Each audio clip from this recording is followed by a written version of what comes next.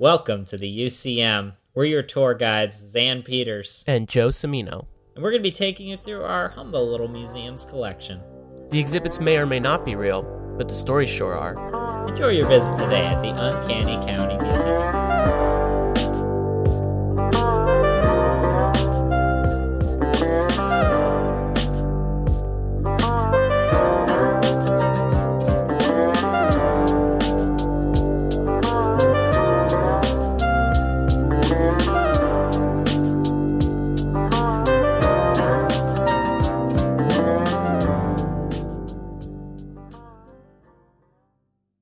Hola, Jose. Hola, Xan. Joe, I gotta say, I enjoyed Miami. Oh, yeah? Yes. Now, when you enter Miami, you gotta, because I've never been to Miami, but does Pitbull actually come out and just say, Miami, like every time you enter? Yeah, and, and then suddenly you turn around and there's some guys in a convertible with white suits on and sunglasses busting cocaine deals. Of course. Yeah. Actually, so for the people visiting the UCM, my girlfriend Allison and I recently celebrated our 1-year anniversary, and to celebrate, we went to Miami. Aw. Yeah, and there was like this billboard that you would see quite a bit that I could not for the life of you tell you what it was for. It was called Miami Vice Lifestyle. And judging by the billboard, it could either be for a gym, maybe a chic clothing out, a fast fashion clothing outlet. Right. Or maybe porn? I don't know. Okay. Those are very different from each other, but 2 guys and 6 girls all dressed in black. Yeah. Huh. But okay. I have to say, so we stayed in Little Havana. Ooh. Yes, and my blood is now partially mojito. Okay. Yes. That's fun. Mojitos are very good. Oh, yes. No, I am truly into the mojito now, but very specifically, in Little Havana, there's a place called, it's a little touristy, but it's iconic. There's a place called Old Havana, and oh my God, the coconut mojito, it is thick. It is a thick drink. It reminds me of this place that my friend Isaac and I would go to after practice on Saturdays when we were in high school. And we had to wake up early, we have to drive over to Tampa, and then, we're filthy and muddy coming back, and we stopped at this place across from the Clearwater Airport. It is now a parking lot, but anyways, we go into this place. It is disgusting, in pre-COVID times, it's horrific to think about, but this was a disgusting restaurant. But oh my God, the best pressed Cuban sandwich and freshly made sugarcane juice. They just had a juicer with a cylindrical opening in it and just fed the sugarcane into it, and it came out like frothy. I hate to use that word, like frothy milk, and it was so sweet and so good. And that is what this mojito tasted like. I was gnawing on the stalk of sugarcane in it. Dang, that sounds really good. Yeah, no, I mean, now that I think about it, I think I just like sugar, which I already knew. Fair enough. But yes, no, me just looking like a panda sitting at the sitting on the street. Oh my God. Sipping my mojito and gnawing on sugarcane. Oh, Jesus, Sam. Yeah. That's a look. Yeah. One thing I have to say, though, is, and here's where my genuine confusion is. The thrifting in Miami. Not what I was expecting. Okay. I kind of have to say, as much as I loved it, I had a great time, lots of cool stuff. We went thrifting kind of all over the place and didn't really find a lot of good places. Right. And with interesting stuff.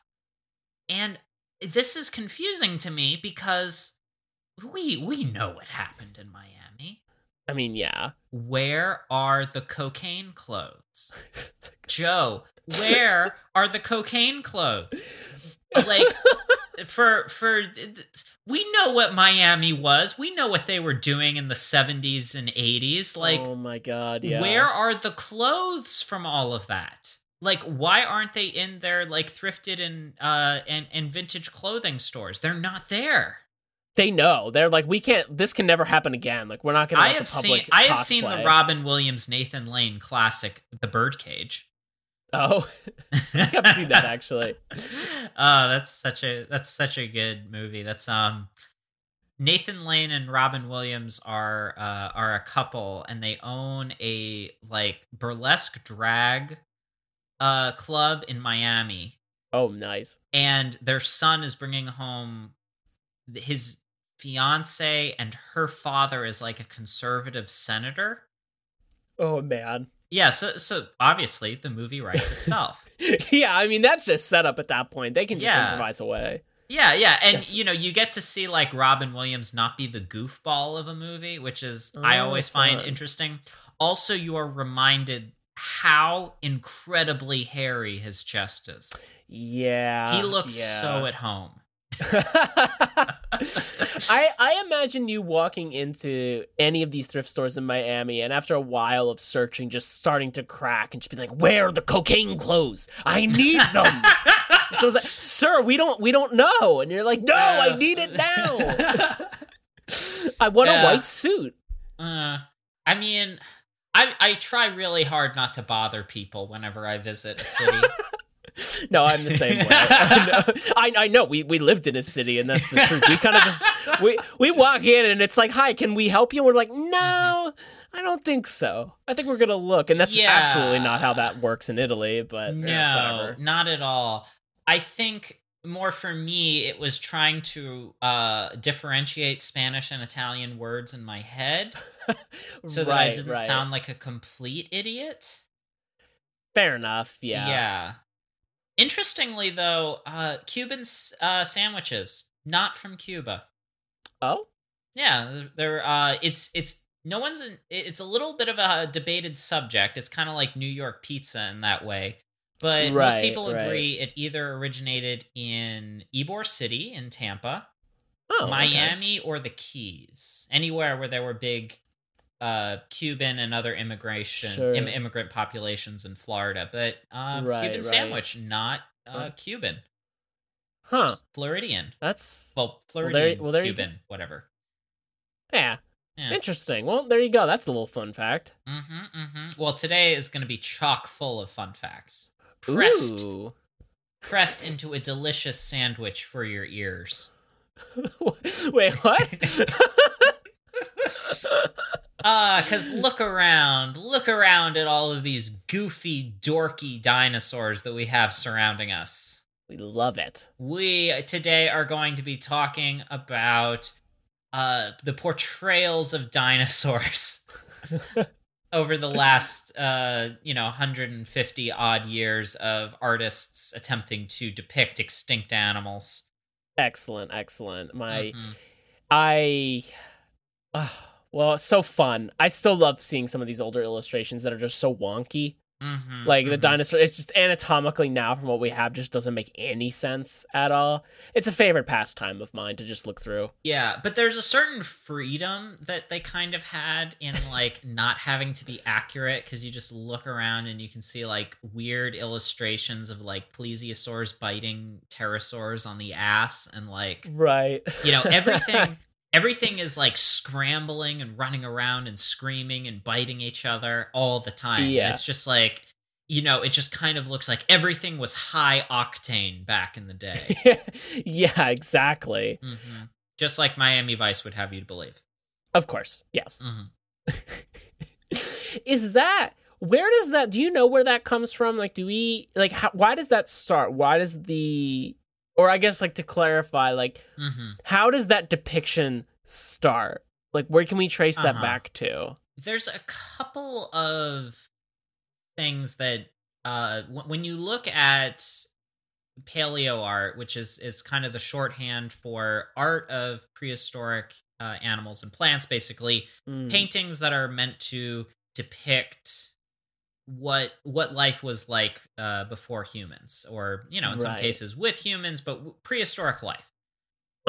Paleoart sort of is the umbrella term. The chaoticness of paleoart that you can see in a lot of those paintings, to me at least, is sort of coming from two factors. One, I think, is a bit more of an economical answer, and one is a bit more of a social construct. Okay. The economic thing, to me, I think, is sort of the sort of the zoo books type mentality. Were you a subscriptor to zoo books as a child? I don't think so. Did you have an estranged aunt that got you a zoo book subscription because they kind of vaguely knew that you liked animals and knew nothing else about you? Probably. I mean, I feel like I don't. Call now and get the tiger poster. It's like I can visualize it, but I don't know if I've had them. Do you know what I mean? Like, I don't remember having subscriptions, but I was like given secondhand encyclopedia, like for kids books and stuff. Yeah, okay. But I was more in that realm. More like a highlights. Highlights. I was You're a highlights kid. Family. Yeah. I got Muse and I got zoo books, I think. Okay. Yeah. Nice. Muse was like Smithsonian Magazine for kids, I think. Okay. I'm not sure. Muse was like it was something like that. It was one of those like kind of it was like the kids version of some other magazine. Anyways. Okay. But okay, so in a zoo books, in that type of illustration where you don't have a lot of pages to talk about a lot of things, I think in the one hand, all of that paleo art has to cram in so many things all at once to help you understand that this world is occupied by plants, animals, and other organisms that would be totally unrecognizable to you, completely alien to the time period we now find ourselves in. The Holocene, Anthropocene, Capitalocene. It's not a scene; it's a goddamn arms race. Yeah, exactly. Yeah. So in sort of an economical sense, you want to have sort of like a mural in like a downtown arts district that kind of has a diverse array of characters from across time, all kind of crammed into one image. Right. Okay. Yeah. You want to have the mural that's like, or the page in a book that shows, oh, it's not like a jungle just like today, but there's just a couple of dinosaurs running around. I need to see, oh, but there's also fish that are different, and marine reptiles that are different, and amphibians that are different, and there's no birds yet, and there's none of this, but there's this. It needs to literally reconstruct and reconfigure your idea of what a natural environment is. Now, the second reason I could see as an answer to that is the more social, maybe quasi-political reason. And that is when people are first depicting prehistoric animals, because remember, paleontology is a pretty young science. Right. Richard Owen, sort of considered, if not the founding father, one of the founding fathers of paleontology. He only coins the word dinosaur in the mid-1800s. So, oh, wow. You have to imagine up until that point, the word dinosaur does not exist. And this is, happening in Victorian England. Paleontology is happening elsewhere. Paleontology is happening in a lot of other places. But if we're looking at this from how Europeans would have defined paleontology. The hubs of this are like Germany, Italy, and especially England. England, there's a huge interest in this. Right. This is in part due to the British Empire being so big that they are compiling things from all around the world. That is not to say that the Germans and Italians are not making important discoveries as well, but England and sort of the scientists from there, because they have access to specimens of rocks and fossils from everywhere, the British Empire goes, and everywhere their explorers go and their naturalists come back with these things, they're able to put together this bigger picture of what was happening in a geological sense. The thing to remember, though, for all of this science, all of these people would have been very, very religious in one way or another. Maybe not contemporary secular people, but so many people that were highly educated back then, and a lot of early scientists were educated through the clergy. You had a lot of geologists that were also like preachers. Huh. That's interesting. And reverends, they collected rocks in their spare time. Huh. Yeah. So yeah, that makes sense. Yeah, so you have a deeply religious, and you have a society that is, repressed in a lot of ways and deeply moralizes everything, because these are Victorian British people. Right. Yeah, there's a lot of wigs going on, a lot of layers of clothes. Of course. And, because even Charles Darwin, who's, working in this period, is deeply conflicted by the implications of his discoveries. The weird sort of split you have in the latter part of the 1800s going into the 20th century, because all of these post-Enlightenment people are finding more and more information that, if not contradicts the Bible, does not seem to back up anything in it as far as creation goes. People are having more and more of a difficult time looking at it for literal history. A lot of this study and this curiosity about the world sort of starts with a religious interest. You saw this a lot in the Renaissance in Italy, like all of these humanist scientists trying to understand the world and the universe better as a way to get closer to God. Right, and for sure. That was not necessarily something that was seen as a contradiction, except as secularization slowly starts to happen in this period of time in the West, and will continue to grow. The religious doctrine at the time was, okay, well, we need to double down on how literally we take some of this stuff.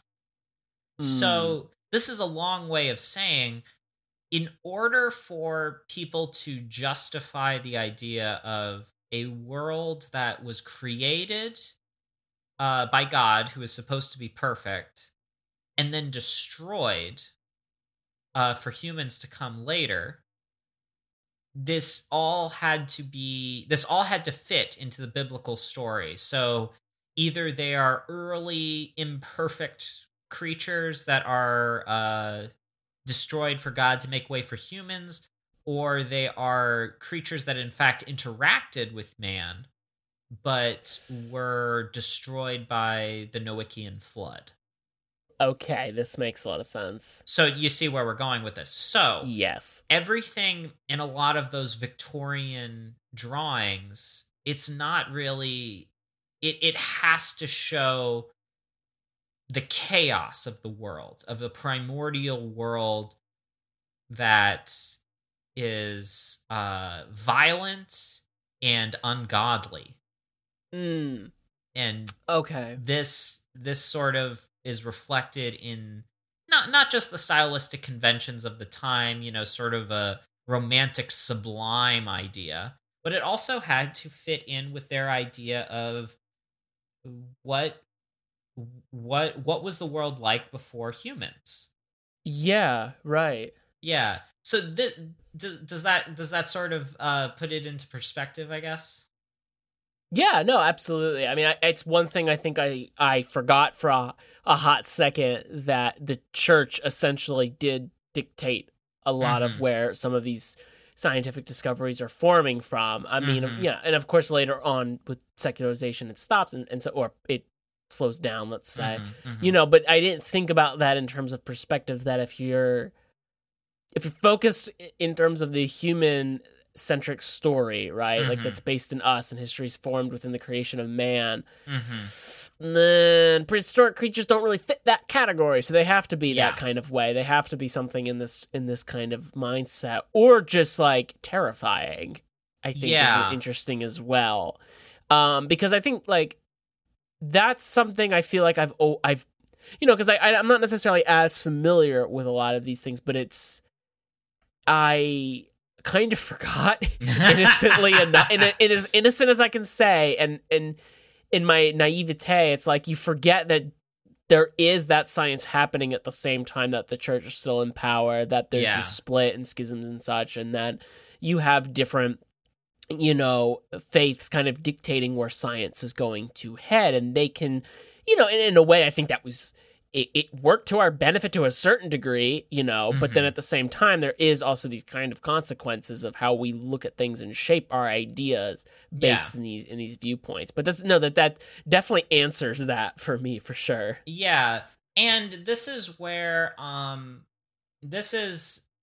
we sort of have to confront how critical do we want to be of media that then depicts things that are anachronistic about prehistoric life, because a lot of paleo art from this time period is, quite beautiful. It is incredibly inaccurate. Sure. So, in the mid to late 1860s and onward, you have all of these artists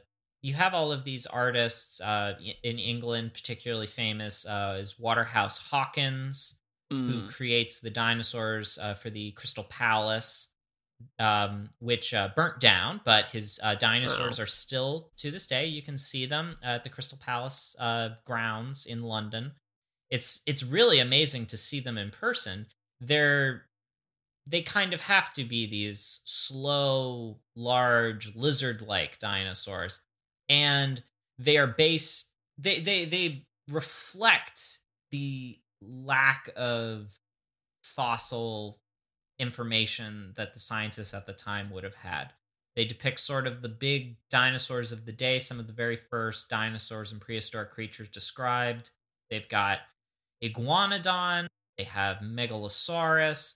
The Iguanodon is particularly famous because it's basically portrayed as a giant rhinoceros iguana. Oh, that's wild. Yeah, and do you know much about this story, about why it looks like, a giant iguana with one horn on its nose? No, I'm not familiar at all, actually. Okay. So Iguanodon was like the second dinosaur discovered. I think Megalosaurus would have been the first. Okay. And basically all they find is some pieces of the hip, a couple of limb bones, maybe a couple of ribs, and a tooth. And the tooth looks like an iguana's tooth. So Iguanodon, iguana tooth.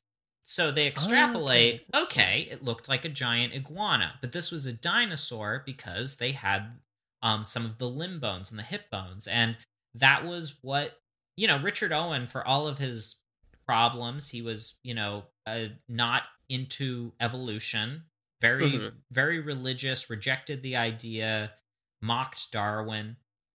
But Richard Owen was one of the great naturalists and taxonomists of his age. He knew, for the time, he knew what he was talking about when he looked at anatomy. And Richard Owen correctly identified that dinosaurs have a very different hip structure than modern reptiles. They were able to recognize the bones as reptile bones. Yet for all the other weird now outdated science of that time, they were able to recognize that, but these are distinct. These are animals that hold their legs underneath themselves, unlike reptiles, contemporary reptiles, whose legs are sprawled out to the sides. Other than that, as far as they can tell, they look like giant lizards. But they hold their legs underneath their bodies. The only other thing that they find at that point is a spike, a bone spike, and they don't know what it's for, so they assume it goes on the nose of the animal, and they reconstruct Iguanodon to look like an enormous rhinoceros iguana, basically. Interesting. Big if. I guess big if. Yes. I mean, but this was a total shot in the dark for them. Yeah, for sure. Yeah. So, we can look at this now and be like, this is completely ridiculous, but that was what they had at the time. So later, in a coal mine, actually, they discover more Iguanodon specimens, and Iguanodon is actually, it actually had quite powerful back legs. It was mostly quadrupedal, but could run on two.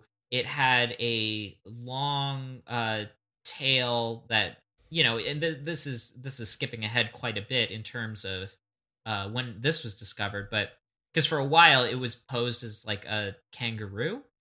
Because they were like, it's got big back legs and short front legs and a long tail. It would have sat posed like a kangaroo. Okay. But that was also not true. Sure. Nowadays, we have enough specimens to kind of put together a more complete picture. And now we know it was, this animal that could go between quadrupedal and bipedal motion. But the spike was actually on its thumb. It actually had very odd hands. It had its 3 middle fingers sort of formed a hoof. Its pinky would have been actually more like its thumb, would have been able to cross the hand like our thumbs do, and be opposable, essentially.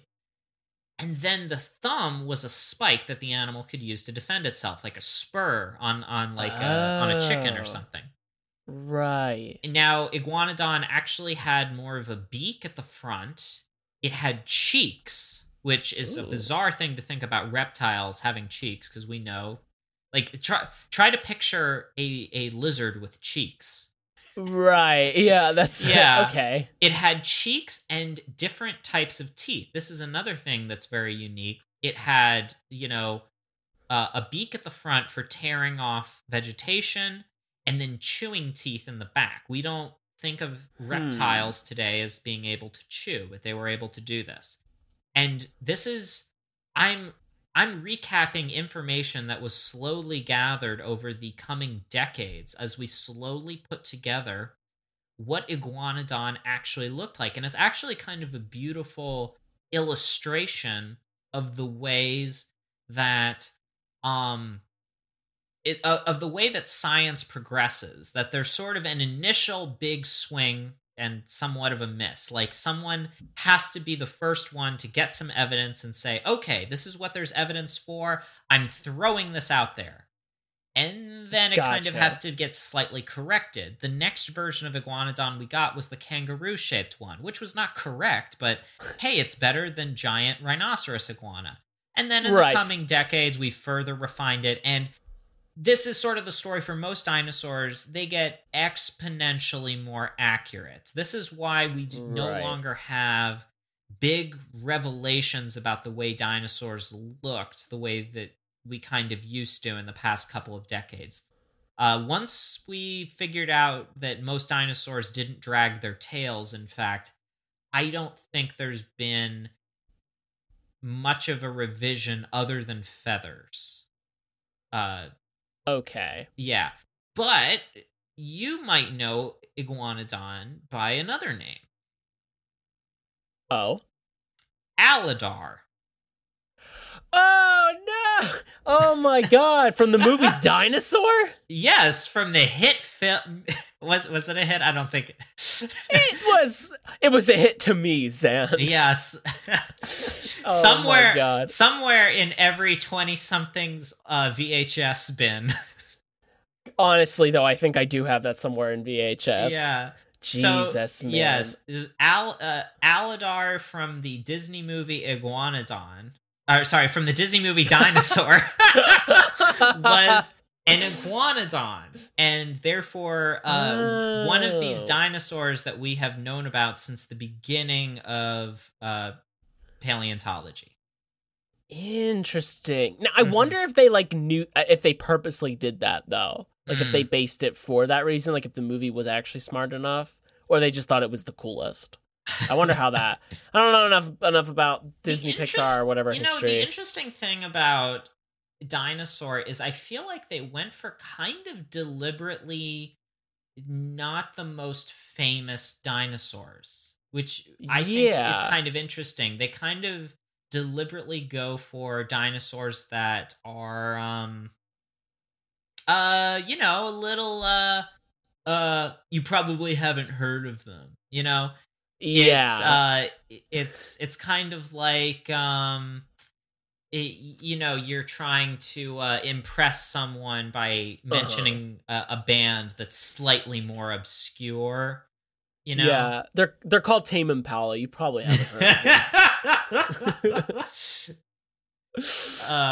Yes, Jesus a perfect example. Perfect example. Not for all those posers that like the Arctic Monkeys. Right. This is the real music. This is the real indie. Yeah, the God. real. If dinosaurs are indie, then the Arctic Monkeys are Tyrannosaurus, and Tame Impala is Carnotaurus. Right. Yeah, which is the featured carnivorous dinosaur, the featured theropod in the movie Dinosaur. Oh. Yes. So again, you have. It came out in what, 2000, Dinosaur? Something like that, yeah. Yeah. So this is 6 years after Jurassic Park. Or no, sorry, like 7 years after Jurassic Park. Oh, wow. Yeah. If you think about it, there were sort of a wave of dinosaur movies that came after Jurassic Park. There was a big interest in dinosaurs. You had Theodore Rex, starring Whoopi Goldberg and an animatronic dinosaur that wears sneakers and they solve crimes. And this is a live-action movie, and I'm not even kidding.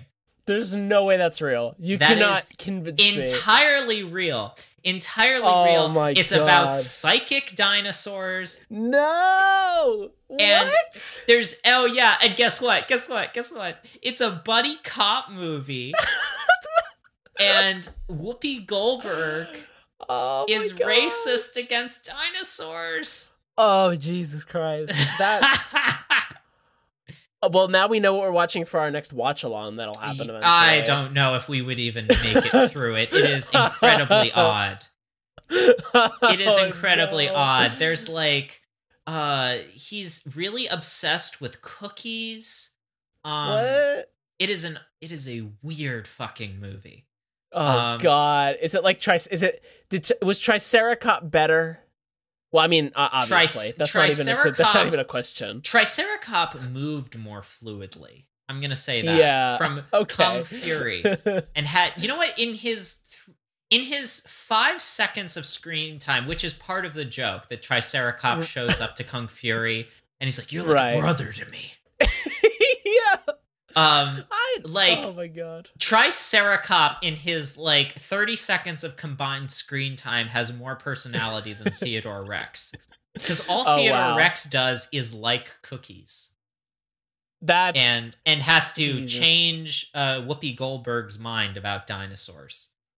Right, because she's a dinosaur racist in this universe. Yeah, well, this is a mess. Well, because that was also that era where you reached kind of the apogee of buddy cop movies, because buddy cop movies were always based on the idea we're gonna put two different people together. They have to work together to solve a crime, you know? Right. Kind of like the Uncanny County Museum, where you put together rough and tumble Florida boy Xan Peters coupled with street smart Italian stallion Joe Cimino. Exactly. It's the exact same thing. Yes. Oh my God. Yes, amazing. But you had your straight laced by the book cop with loose cannon cop, right, which sometimes was old cop and young cop. Then you had I think interracial buddy cop. Mm-hmm. That's your your Lethal Weapons right, white cop and black cop. Occasionally you might get lady cop and man cop. That is also true, yeah. But then you reach the late stages of it and they couldn't think of anything weirder, and then you got like Turner and Hooch. So now it's cop and animal. Yeah, which is such a bizarre thing. Yeah, let's not read into the implications of that too much. No. Because eventually it ends with Whoopi Goldberg and Dinosaur. Of course, that was the natural progression. But I do think Whoopi Goldberg is the perfect stand-in for all of humanity, certainly. She's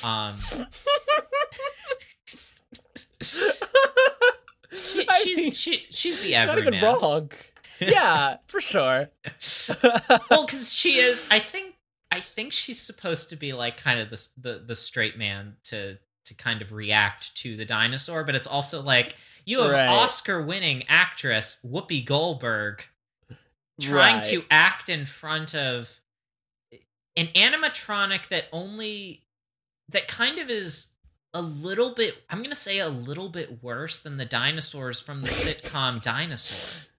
Oh God. Yeah, and they're like pretty it's rough that as it level is. that level of glassy-eyed fake animatronic acting across from Whoopi Goldberg. Oh jeez. A real duo. Yes. Man. Yes. So that sounds insane. Yeah. So what the hell were we talking about? Oh, the movie Dinosaur. Yeah. So, but you had Carnosaur, which came out around the same time. But everything since Jurassic Park, there's been a certain benchmark, one of I think of quality of special effects that really hasn't been reached ever since. Because we've talked about this before, Jurassic Park's combination of practical and special effects is, what makes the movie great, and I think for the most part still hold up. Oh yeah, for sure. But with Dinosaur, Disney's Dinosaur, you had them going for kind of the more obscure ones, because that's a movie that stars like, not Triceratops and Brontosaurus and Tyrannosaurus, like these very famous dinosaurs, and Pteranodon and stuff, which we'll get into it. Pteranodon is not a dinosaur. Please don't email me. You had Styracosaurus, Brachiosaurus, Iguanodon, Carnotaurus, Gallimimus. It's kind of a B-sides. Right. Kind of refreshing in that way, though. Yeah. Sure. Yeah, and it's also like weirdly post-apocalyptic. Yeah. It's definitely it's riding on the coattails of not really riding on the coattails, but it's kind of a similar idea of The Land Before Time, where you have kind of a group of different types of dinosaurs learning to get along to get to the Great Valley. Same vibe. It's almost the same plot, kind of.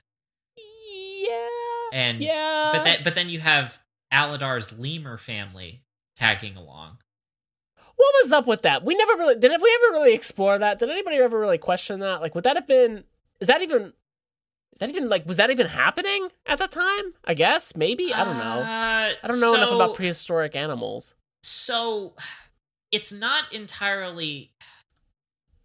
So I mean, okay, so this movie falls into the thing that a lot of dinosaur movies have, which is a lot of different dinosaurs that didn't exist together, living together, and the plot sort of, you want to have a diverse bunch of dinosaurs, Right. Yeah.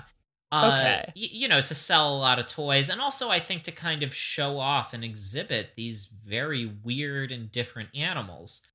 For sure, yeah. Also, definitely it makes it easier to tell apart the different characters, if we're being honest. That's true. That's probably, honestly, yeah, that is true.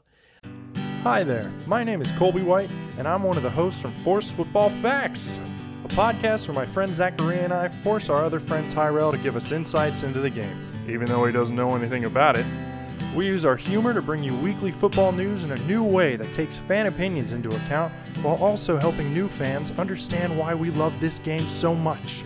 You can check us out on our website, forcefootballfacts.com, or wherever podcasts are available. Hope to see you soon. I mean, oh my God. I've watched that movie so much, though, as a kid. I feel like that. I mean, I liked Land Before Time a lot. Oh, yeah. I had all of the sequels. Yes. Yeah. Oh my God. So fun. Yeah, but Land Before Time also sort of followed that formula, at least in the sequels, where the first movie has a lot of very iconic dinosaurs in it. And then each sequel seemed to try to incorporate other newer dinosaurs that would have been discovered at the time. Gotcha. Okay. And the unfair comparison is that Land Before Time at least kind of came out before Jurassic Park, but definitely was riding on that 90s nostalgia and desire to see more dinosaur stuff. Yeah, for sure. But they're mix and matching a lot of geographies. Iguanodon, there would have been American varieties, but Iguanodon's a European dinosaur.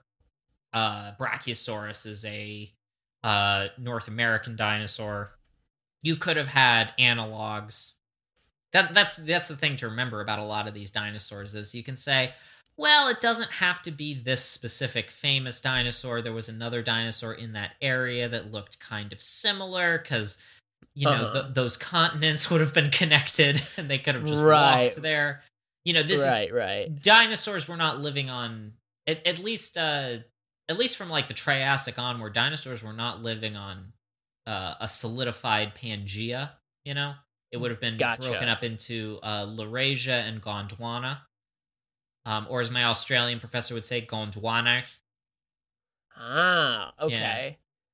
Yeah. They talk about in the Mesozoic where Pangea breaks up into Laurasia and Gondwana. Pangea. That's fun. Oh man. Yes.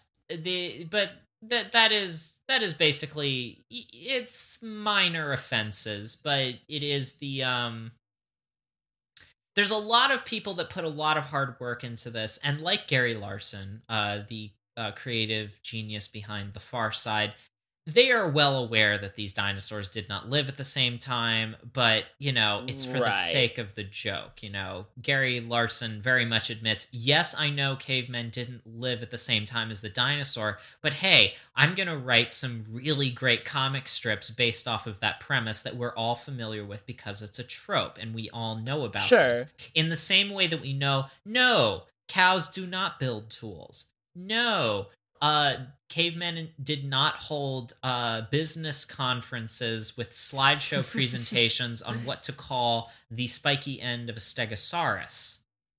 It's for the you joke. Can't prove it. You can't prove it, though. You can't prove it, no. We spent an entire exhibit talking about how there might have been ancient academies of maybe socialist cavemen. We don't know.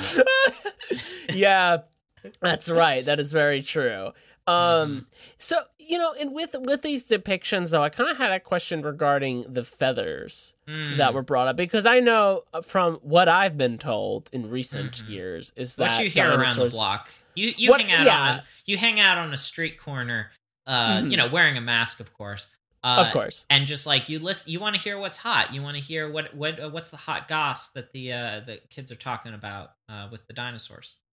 Exactly. I want to be in the know. I want to know what's going on and keep it up. And I've heard that,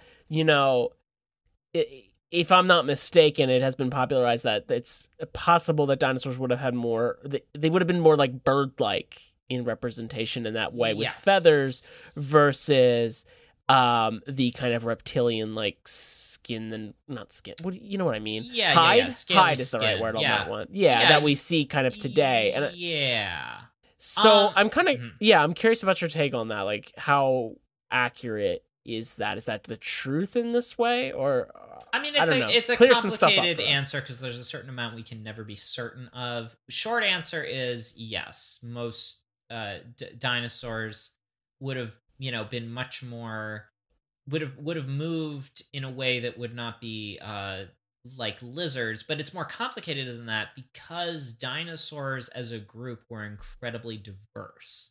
Right. Okay. And this is the thing to kind of understand is that there are birds alive today, like, pick any bird, pick a chicken, pick a sparrow, pick an eagle. And there are birds that have more recent common ancestors with dinosaurs like Tyrannosaurus or, the other carnivorous dinosaurs. They have more recent common ancestors, therefore more closely related to those dinosaurs than those dinosaurs would have been to like a Stegosaurus. Gotcha. Okay. There are dinosaurs that, yes, would have been more closely related to birds than they were to other dinosaurs. Right. Dinosauria is a group with two orders that every now and then people try to disrupt because it's been a long-held way that we classify dinosaurs is whether they were bird-hipped or lizard-hipped dinosaurs. Every now and then something tries to upset this, but it seems to be holding true still. There was when I was in college, there was this paper that came out called commonly was called the Beffuckening. Basically, someone put out this paper that said that actually this ordering of dinosaurs was incorrect, and that many dinosaurs that we were classifying as bird-hipped were incorrectly labeled. And nothing else has kind of come out about this since, and I don't know if any other papers have come out corroborating it. It seems like one of those things that kind of just made a splash and then went away. So gotcha. I don't know if anyone else takes it that seriously. Oddly enough, birds evolved from lizard-hipped dinosaurs, not bird-hipped dinosaurs. Oh, that's fascinating. Which makes it confusing. Right. Yeah, that throws a literal wrench in this. Yes. Okay. Yeah, that's interesting. Yeah. So so let's turn back the clock. Reference to another dinosaur movie. We're Back, A Dinosaur Story. Roll back the clock. Oh. Yeah. Who could forget John Goodman singing as a Tyrannosaurus? Me, because I've never seen it, so I'm gonna. You never saw We're Back, A Dinosaur Story? No. With Professor Screw-Eye? Nope. Where a bunch of dinosaurs eat cereal that makes their brains grow, and then time travel. Classic. Classic. I'll have to watch it. Yeah. So, the watch list for this exhibit is extensive. I hope someone's brain doesn't explode. So let's turn back the clock. Roll back the rock, turn back the clock, sing this song with me. Let's go back to when we thought dinosaurs looked like lizards. That was still people's kind of conception for a long time. Right. And in the later 1800s, there's a bit more of an understanding that, some dinosaurs were bipedal. In fact, all of the predatory ones seem to have been bipedal. So there's immediately kind of a revision of, okay, we can't just depict them all as lizards, at least in academic spheres. There's that is pretty quickly corrected within a few decades. And you even have in the early 1900s, you have, for the time, fairly interesting dinosaur fiction already starting. In 1914, Arthur Conan Doyle. I'm sorry, 1912. Arthur Conan Doyle of you might have known him for another little kind of obscure series that he made. I don't know if you've even heard of it, called Sherlock Holmes. That he really didn't like and tried to escape for the rest of his life, but it ended up being the thing he was most famous for. Publishes a story called The Lost World. And in it, you're immediately seeing what people are trying to do in fiction, because, a lot of fiction and science fiction writers are already trying to take this kind of hot, exciting new science and put people in contact with dinosaurs. Right. It's already kind of understood by at least scientists at this point that dinosaurs and humans would not have interacted. So they want to try to find a way to pit modern man with all of his technology against prehistoric creatures that, as far as they can tell, were just all buck wild, insane, dangerous predators. Sure. And Conan Doyle's idea is, what if, because they didn't necessarily have the correct time scale. I don't believe they understood it was, around 64 million years ago that the dinosaurs died out, or 66 million years ago that the dinosaurs died out. So they didn't understand that yet. They didn't have that number. So they still wanted to figure out a way. So Conan Doyle's idea for The Lost World was, what if there was a mountain that rose up during the time of the dinosaurs and sort of formed a time capsule? So as the world changed around a plateau, basically, the prehistoric world would have remained untouched in this fictitious plateau in South America.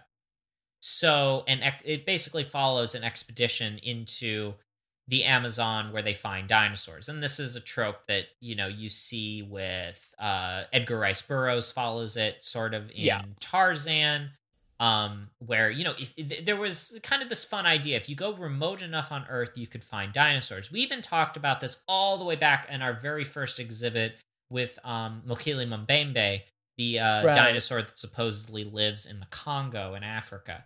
And, this is not correct. We know there are not non-avian dinosaurs tromping around some plateau in the Amazon. Nor are there savage monkey people living there. Right. Yeah, it was the style at the time. Sure. Yeah. And this is sort of the idea. The pre Michael Crichton, who would give us the DNA angle, because DNA was a hot new science at his time. Right.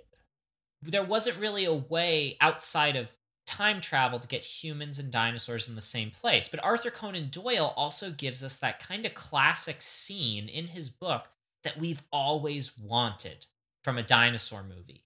And that is the dinosaur running around a modern city. And, in some of these cases, because all of this eventually got adapted to film. Sure. And, they have to show recognizable dinosaurs at this point. A lot of them, like stop-motion animatronics, terrorizing the people of a modern city.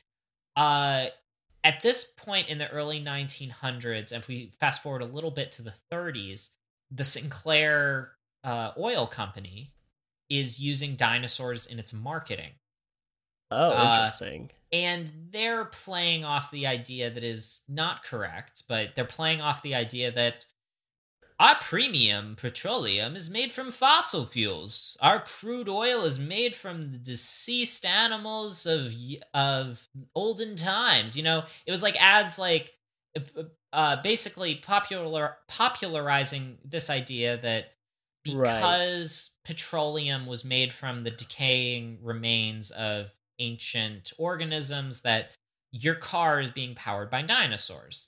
This is not true, because petroleum reserves that we use in our gasoline come from marine deposits. It's more like masses of algae that got buried in the rock, buried in the sand, and then eventually become these oil traps.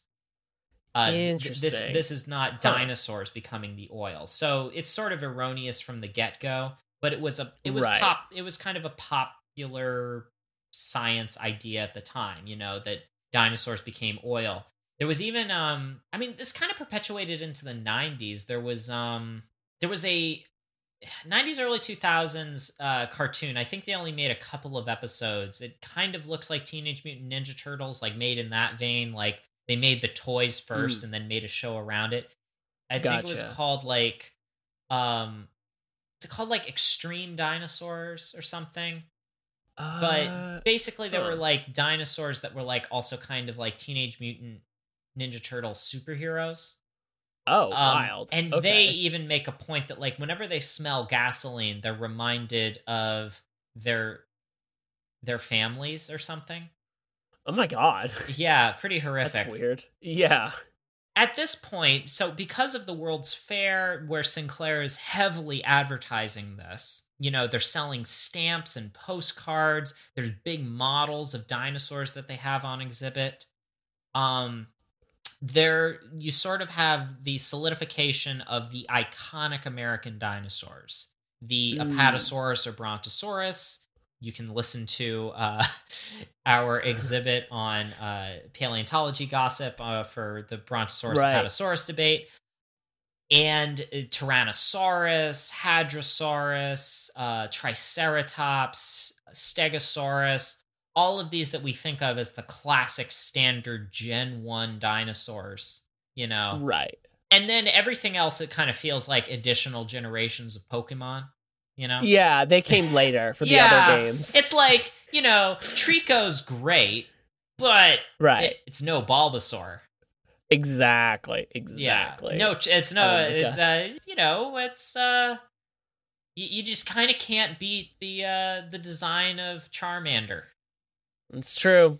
It's a classic. These are the classics. You can't compete.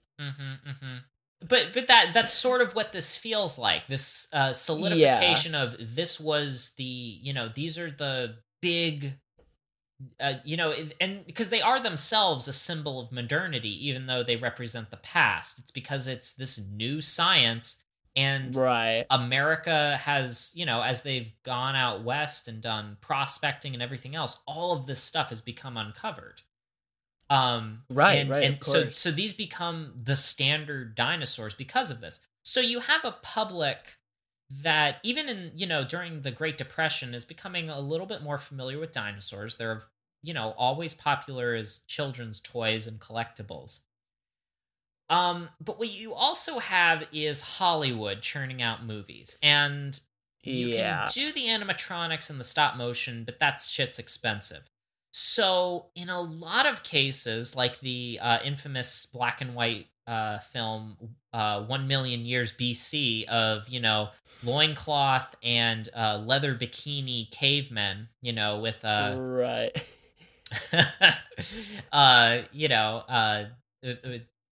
running around and, with clubs and stuff. You have like quote unquote dinosaurs, but they're like forced perspective baby alligators with like sails taped to their backs, or horns kind of crudely put on their heads. So you'll get to see like, basically a lizard moving. But in the context of the film, that is a dinosaur coming right at us, but it's like a close-up shot of like a really bored looking lizard, and then you have to reverse shot to a screaming cave woman, Exactly. Exactly. This would sort of continue with like the giant Gila monster, another kind of famous B movie, where you have a regular sized Gila monster that's just like boredly crawling around a set of a house, but you then have a bunch of screaming teenagers. It was the style of the time. So you this would sort of be the standardization as well of this sort of middle period where there wasn't a lot of interest in dinosaurs pre 1970s and 80s. Uh-huh. So there was a bit of a stagnation in terms of people's conceptions of dinosaurs. It was kind of a nerd thing to know about. Right. Always kind of decently popular with young children, but until paleontology was kind of reinvigorated with in some part due to Jack Horner discovering Egg Mountain, the dinosaur breeding grounds for Maiasaura in Montana, we cannot understate what a big deal that was, because it not only, renewed the interest in dinosaurs, but it cast them in an entirely new light. Past that point, that very crucial point where we had evidence, really for the first time, like direct evidence that dinosaurs cared for their young past the point of laying the eggs. Something that is really not seen in a lot of modern reptiles. It occurs in a couple, but this type of parental behavior and that sort of mark of intelligence of investing time in your young completely reconfigures how we were looking at dinosaurs as a culture.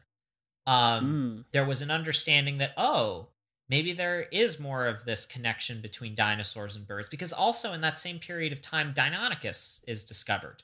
And people start taking this connection between dinosaurs and birds more seriously. Interesting. There's a very famous fossil of, it's really one of the, I think, if not the first, one of the first specimens of Oviraptor ever found. Oviraptor meaning egg thief. And it was named that because it was found on top of a nest. And the nest was assumed to belong to Protoceratops. And that this was a predatory dinosaur. It was stealing the eggs of Protoceratops. When we look at it now, we realize it's not like crouching on top of a nest, gorging itself on eggs. It has literally been preserved sitting on top of eggs the way a chicken sits on top of eggs. Its legs are parallel and crouching down in sort of a perched position. Its arms are outstretched to the side like it's trying to protect them from, probably a sandstorm that buried it. Right. This was the reawakening of that idea, because I think pretty early on, there, especially with the discovery of Archaeopteryx, which, was discovered fairly early in paleontology in Germany, there was an idea of, here's an animal with basically a dinosaur's skeleton, and it has bird wings. So we've known about the feathers, but there needed to be kind of that thing of, well, to what extent were dinosaurs feathered?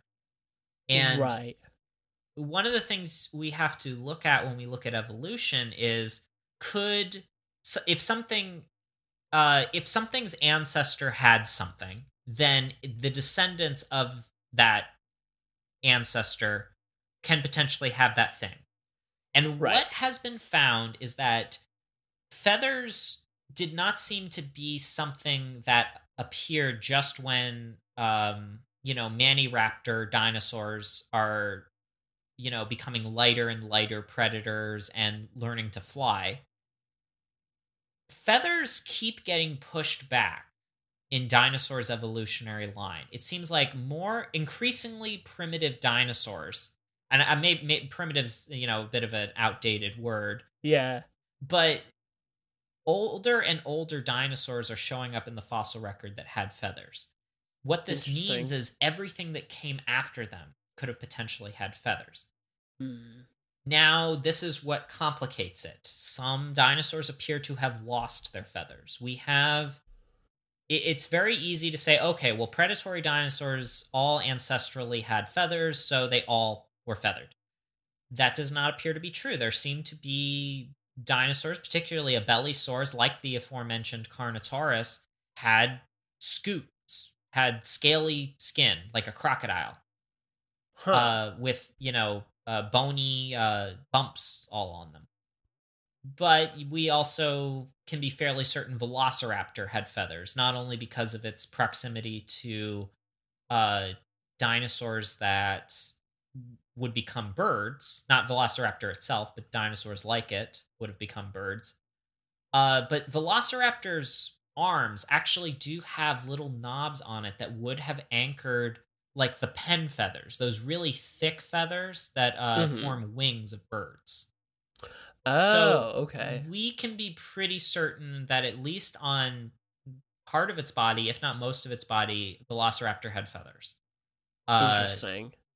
Ancestors of Tyrannosaurus had feathers. However, the skin impressions that we have found so far of T-Rex do not feature feathers. Gotcha. So maybe it was like the type of thing like certain mammals that have hair when they're young and they lose it as they get older, because if you have a larger body, you're able to self-regulate your body temperature better. And we can also be pretty certain that most dinosaurs were either warm-blooded or mesotherms, kind of like modern-day tuna fish, where they're in between cold-blooded and warm-blooded. Gotcha. So okay. it's this is a very long way of answering your question. I don't think there's a short way, to be honest. Yes, because I think you have to constantly kind of keep going back with this, but it's very interesting for sure. Because I think it also shows the complexity, but also a lot of the like unknown still to a lot of these things, which is of course expected given how long ago it is. But I think it's very fascinating, and I almost wonder if you'll start to see that included in the next kind of representations of dinosaurs in media, if we ever see that happen again, which I think we will. I don't think it's going away anytime soon. You know, like I think even with just Godzilla in general and that whole universe of big monsters, I think you will, I don't know, maybe you'll find a rejection to that and something more realistic, or you'll find these other really bad B-movie type, like, oh, we're going to go back to the prehistoric times, and you know, like what was that? Was it like Terra Nova was like that, and it got like a season, and then they were like, no, this didn't work. Well, every now and then you have someone that wants to have like more contemporary dinosaurs and and kind of a new way of looking at them, either through time travel. The genetic thing is a little hard to avoid getting compared to Jurassic Park. Yeah, for sure. It's I do hope that more sort of can be kind of made out of this, because we're certainly past the point of only seeing dinosaurs as sluggish, imperfect creatures. And I mean, that is really the thing that comes out of Jurassic Park, is seeing dinosaurs as fast, intelligent predators, where there's a lot that's exaggerated there for the science and a lot that's glossed over. But that's an important point as well in the public's understanding of dinosaurs, because you know, for all of those decades in between, there were dinosaur movies, but if they weren't using, you know, animatronics and claymation, they were reusing like the same footage from 1 million BC. It was incredibly odd that like basically Hollywood just had this footage and kept reusing it for decades. Yeah. You know, and you know, it was like they would do it with like the King Kong and its sequels. There were other attempts to kind of remake 1 million BC. And they would make like 100 million BC. 102 million BC. Yeah, the 101 Dalmatians logic. Right, exactly. Yeah, all of this stuff is sort of part of a story of our pop culture and everything else, and it's you know, we're also living in a time where there's people that also have objections to this on a religious ground. Yeah, for sure. And I mean, there's, and you even see, I even remember like the British TV show Primeval, which I watched for a while, would even kind of like have to like make some reference to God at some point, which is weird for a British show. Yeah. And really though. And I know that like people that worked on that show also worked on the incredibly amazing Walking with Dinosaurs TV series for the BBC. Oh, right. That was like, I think that came out in 98 or 99. And those are fantastic documentaries because I think that they meet somewhere in the middle of the two extremes of dinosaurs as voracious predators constantly killing everything they see and, sloth like sinful animals lounging about. It shows, even for all the science it gets wrong, it shows them as animals. It shows them as, creatures that are capable of amazing things, but also, aren't in a, sometimes they just lie in the sun. True. Yeah. Anybody that's been around an animal knows that they do that. Yeah, I do that. Everybody does that. No, but it's really interesting though in that way that it was able to kind of achieve that as well, to represent them in a more animalistic way, not in a negative, but in this positive viewpoint versus something so, I don't know, trope filled and kind of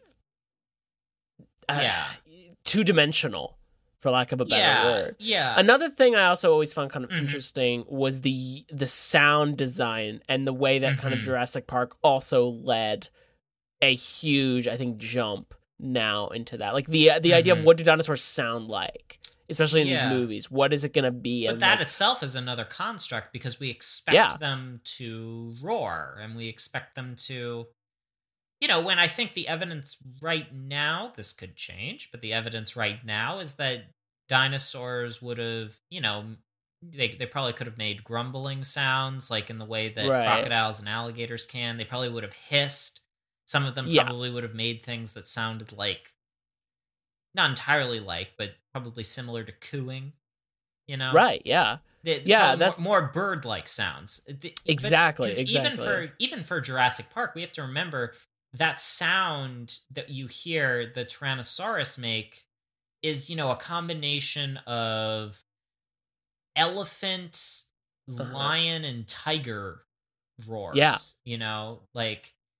And it's interesting listening. I would be fascinated to watch like Walking with Dinosaurs with you and just talk about the sound design for where they're trying to come up with these sounds, because some of them I feel like you can hear them as like it's like machinery that they're sampling. Yeah, it's very not. It's not organic.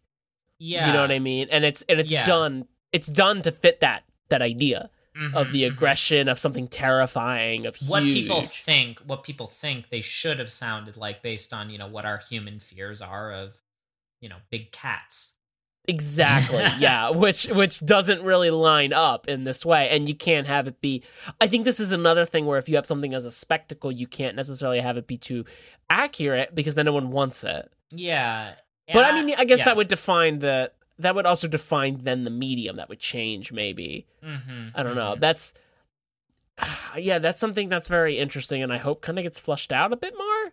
Because it always, I don't know, it always kind of bothered me. I think once that was pointed out to me that's like not what it would sound like, and in fact it would be different, it's just never really left my head. Because I'm always like, that's actually a bunch of different things mixed together, and Well, I guess we have to ask ourselves if accuracy makes for better media. Which sometimes it does, sometimes it doesn't. There's people that seem to value accuracy in like period pieces and dramas and that historical realism is what we want. And then there's stuff like The Princess Bride that seems to exist in no particular time or place, just vaguely medieval, but they also know about Australia. Right. And I'm not sure where in Europe the rodents of unusual size live. That's just been lost to time. Yeah, for sure. So I'm, as a kid, I've talked about this before. I was an incredibly pedantic, obnoxious child. No. Which has completely gone away in my adulthood. Where I'm the worst person. I went up to a comedian and said, "Hey, all your jokes were great. By the way, potatoes weren't in Europe in the 1300s when you made that one joke." And he's like, it's like, I made all these jokes about like killing cops and white people and stuff, and your complaint is my potatoes were inaccurate. Amazing. Oh my god. So that tells you where my sensitivities lie. Like I can handle white people jokes. I will not stand for historical inaccuracy, or I at least will not. I have this thing where I have to tell somebody about it. That being said, I will occasionally erroneously refer to Pteranodon as a dinosaur, even though it's a pterosaur. I know it's not. I made it through 3 years of paleontology in college. I'm not a paleontologist, but I know that. Right. There's a mammoth is not a dinosaur. But right. I know these things, and I know all of this, and yet I still enjoy Gary Larson and all of his many wonderful cartoons. Yeah. Another fun fact about mammoths, or more, I guess, about movies about mammoths. There was a mammoth in the movie 1 Million Years BC, but they did use a real elephant and stuck a bunch of fake fur to it. They got one shot before the elephant, as it was put in the book I'm using as a source, disrobed. Oh. Couldn't stay in character, couldn't stay in costume. No, it's kind of like Leonardo DiCaprio in Once Upon a Time in Hollywood. He's really concerned that they're going to cover him up with a beard and all this and a hat, and people aren't going to recognize him. It's really bad for your film resume if you're not recognizable. Right, exactly. Yeah. Oh man. Yeah.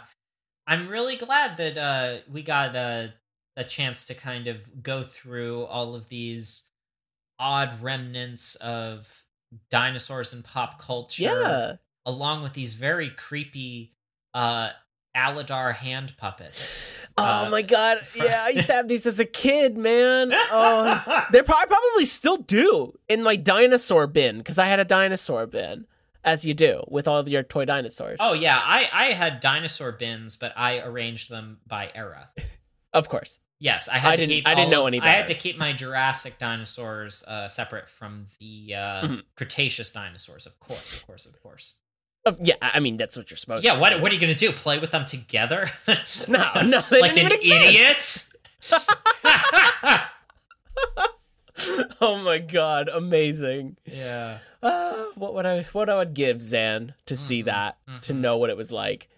Yeah, I do wonder, like, would we have been friends if we were small children? Instead of only having known each other for the past 2 years. Or less than 2 years. I know, right? Feels like a lifetime. I think so, because I was really into history books as a kid. And I really did enjoy people who knew a lot of obscure information. Right. Like, that's how I found out about Monty Python. Was because I'm a friend of somebody who was just, like, obsessed with Monty Python because their brother showed it to them. That formed the entirety of my sense of humor in middle school. Same! Literally same. So, see, this is the answer. I feel like that's how we would know. Because oh my god, have you ever seen the sketch about the Brontosaurus?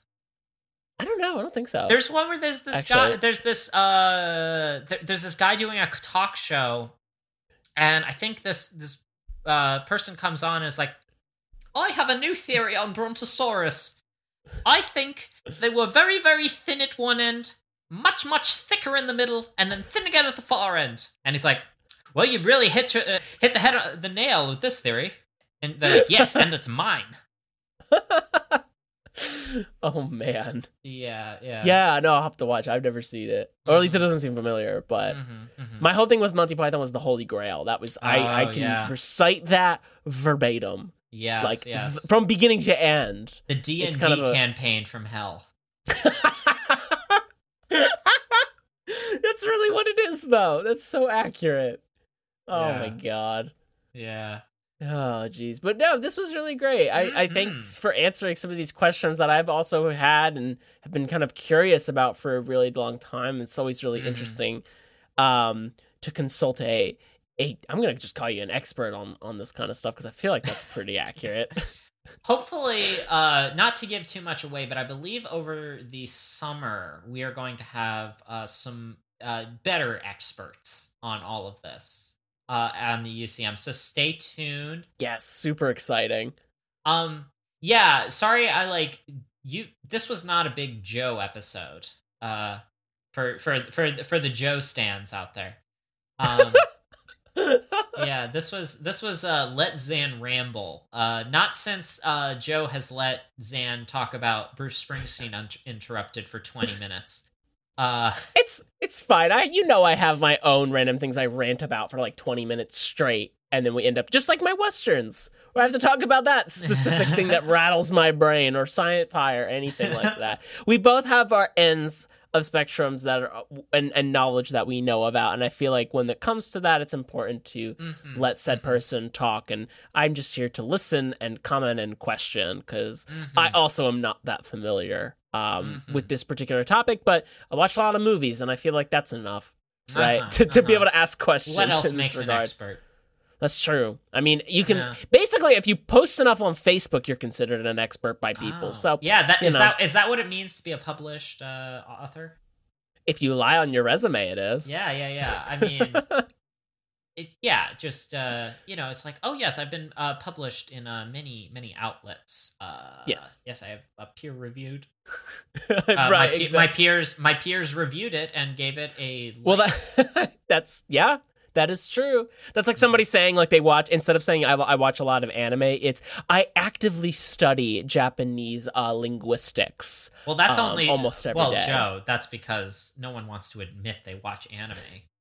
All right. Admitting you study anime is only slightly less embarrassing than saying I watch anime. I don't know why I'm being so mean to anime fans right now. You're just insecure. It's fine. Oh, man. I am. But anyway, this has been great. Yeah, really exciting. I think we should keep in. Dinosaurs will return eventually. Oh, they'll be back. That's an ominous threat. Now that I think about it, like, imagine somebody saying like the dinosaurs will come back. Now, what if I told you they're already here? Oh man! But they're birds. Oh, it's a little less intimidating and fun. Yeah, I mean, until you meet a cassowary. True.